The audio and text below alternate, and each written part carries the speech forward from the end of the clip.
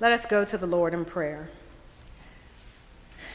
Guide us, O God, that your word and spirit, that in your light we may see light, and in your truth we may find freedom, and in your will discover your peace. Through Jesus Christ our Lord. Amen.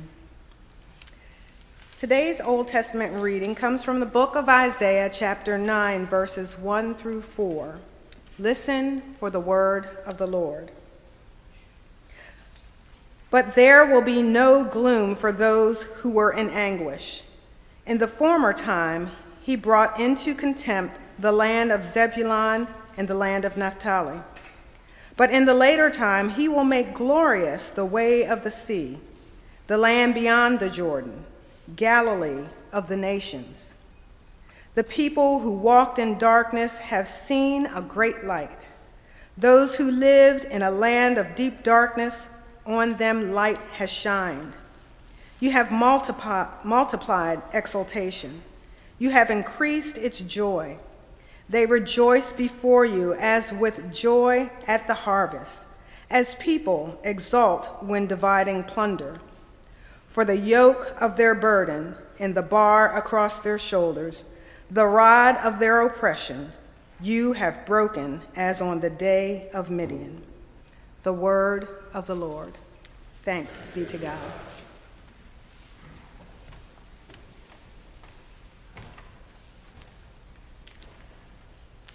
Good morning. Listen again for the word of the Lord. The gospel reading comes from Matthew chapter 4, verses 12 through 23. Listen for the word of the Lord. Now when Jesus heard that John had been arrested, he withdrew to Galilee.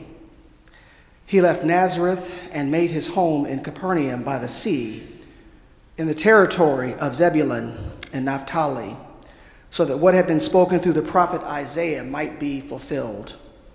Land of Zebulun, land of Naphtali, on the road by the sea, across the Jordan, Galilee of the Gentiles. The people who sat in darkness have seen a great light, and for those who sat in the region in the shadow of death, light has dawned. From that time, Jesus began to proclaim, "Repent, for the kingdom of heaven has come near." As he walked by the Sea of Galilee, he saw two brothers, Simon, who is called Peter, and Andrew, his brother, casted a net into the sea, for they were fishermen. And he said to them, "Follow me, and I will make you fish for people." Immediately, they left their nets and followed him. As he went from there, he saw two other brothers, James, son of Zebedee, and his brother John, in the boat with their father Zebedee, mending their nets, and he called them. Immediately they left their boat and their father and followed him. Jesus went throughout Galilee, teaching in their synagogues and proclaiming the good news of the kingdom and curing every disease and every sickness among the people. The word of the Lord. Thanks be to God. Let us pray. Gracious God, fill us with your spirit that the preached word will fall fresh on us today. Let the words of your servant's mouth and the meditations of our hearts be pleasing in your sight, O Lord, our rock and our Redeemer, through Christ. Amen. The sermon title this morning is Respond to the Call. This text reminded me that the world constantly calls us to follow someone or something. Social media has people who are called influencers. They have millions of followers, set trends, and shape today's thoughts, particularly of our young people. Their opinions and insights are trusted, and the people, like groupies who follow a music group or artist, simply just follow. John the Baptist, who was a man of God, also had a following. He spoke with great authority and had power, and he spoke of one more powerful than him to come. He was a wilderness preacher who had a requirement that represented an unwavering commitment to the coming of the Messiah. He said, "Repent, for the kingdom of heaven has come near." Some of his followers were authentic, others had hidden agendas, and some perhaps were like groupies, along for the ride. As we enter verse 12, Jesus hears that John was arrested, and instead of raining down heavenly power to liberate John, Jesus would do the unexpected. He retreated to Galilee. Things are not always what they seem. Most of us relate significant events to a calendar date or a world event like World War II, the Depression, the Great Depression, 9/11, and even the COVID crisis. But the author here relates these types of events to salvation history. Jesus unveils his divine upside-down power not by retaliation, but instead to reveal his purpose. The term arrest, used in the NRSV or put in prison in the NIV, also means to betray, hand over, or be delivered up. It is the same Greek word that was used when Judas betrayed Jesus. After Judas's betrayal, God delivered Jesus up to the cross for human sin. And now with John's arrest, John's ministry would end, and Jesus' ministry would begin. Joanne and I often think about the blessings and the many benefits of beginning our ministry here at Grace Covenant with all the beautiful people and this beautiful building. What a way to get started.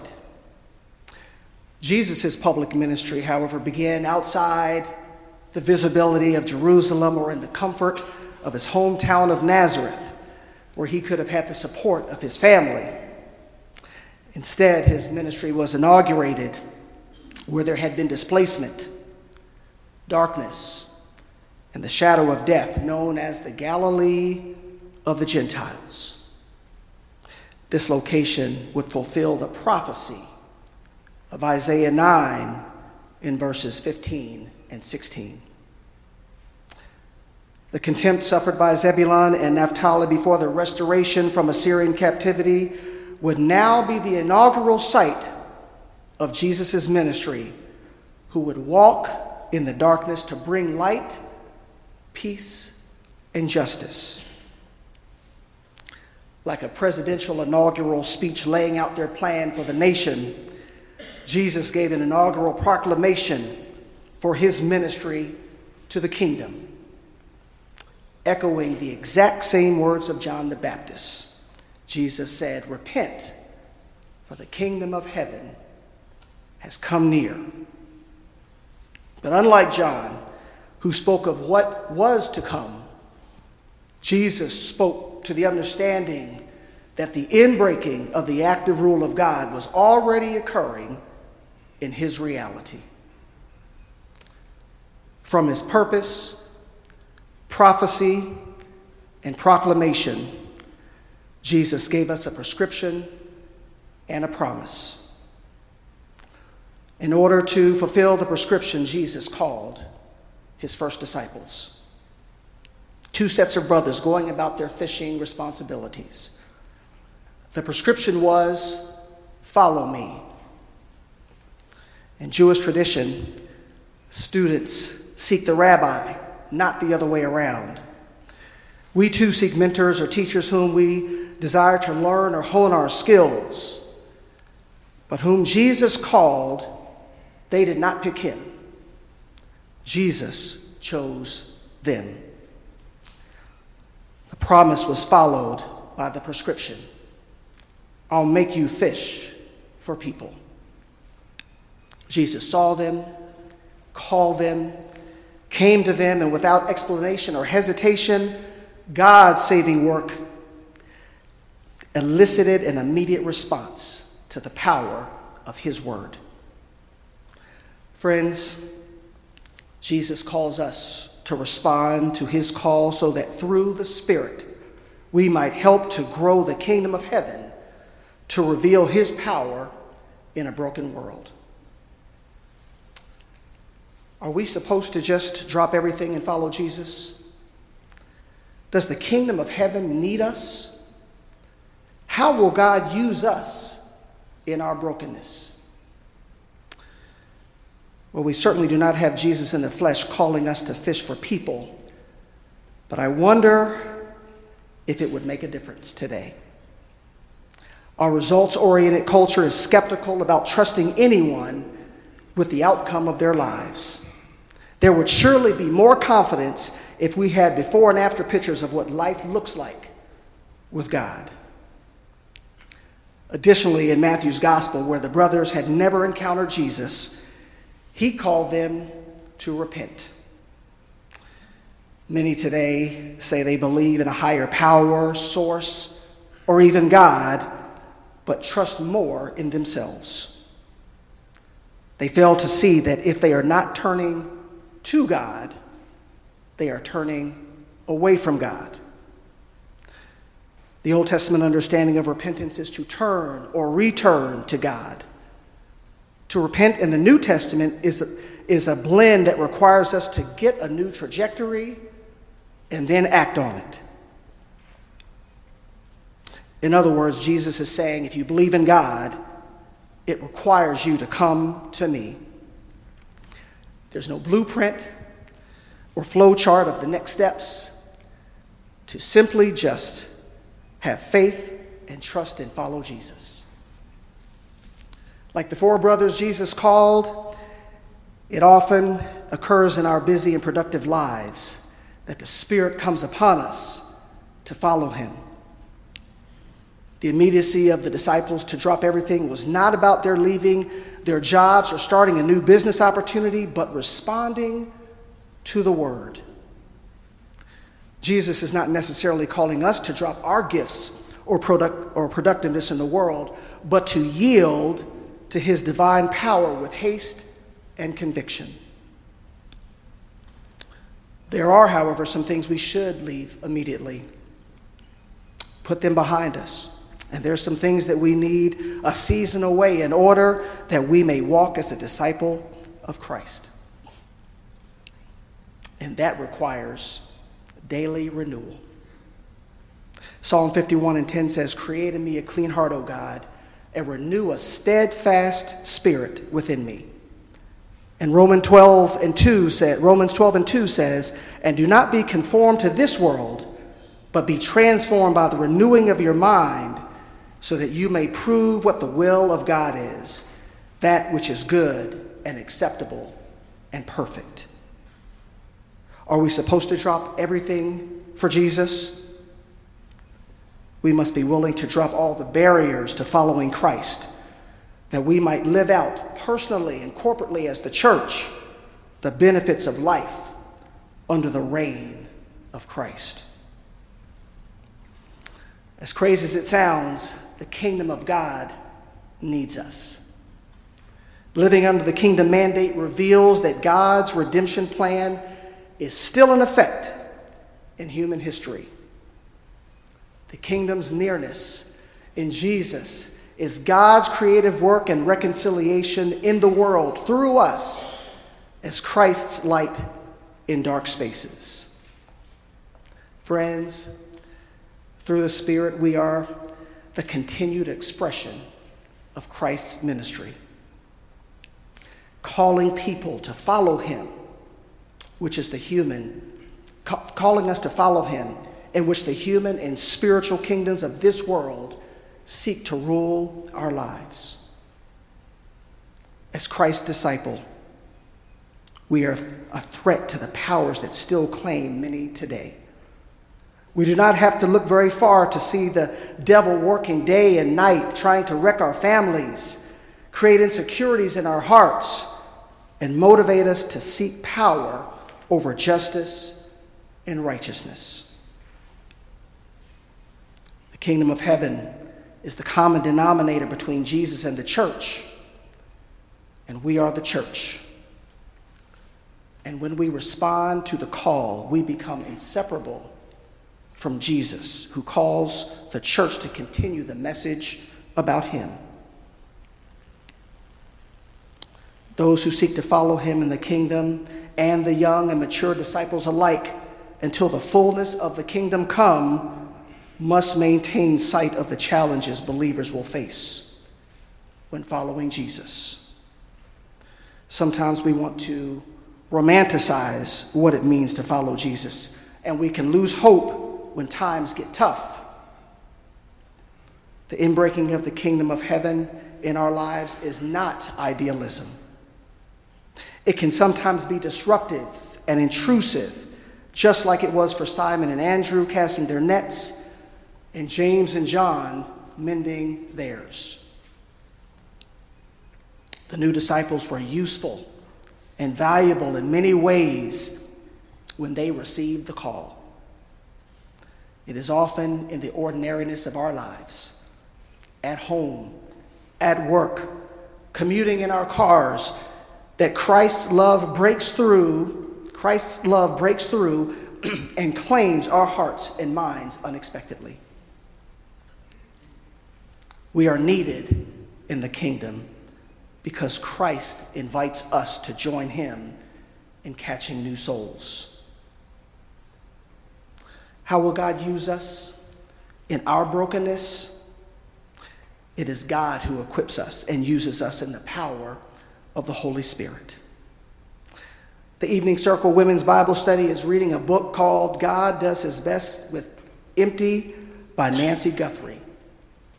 She wrote, "When all you can see are the empty places, put your confident hope in what you can't see.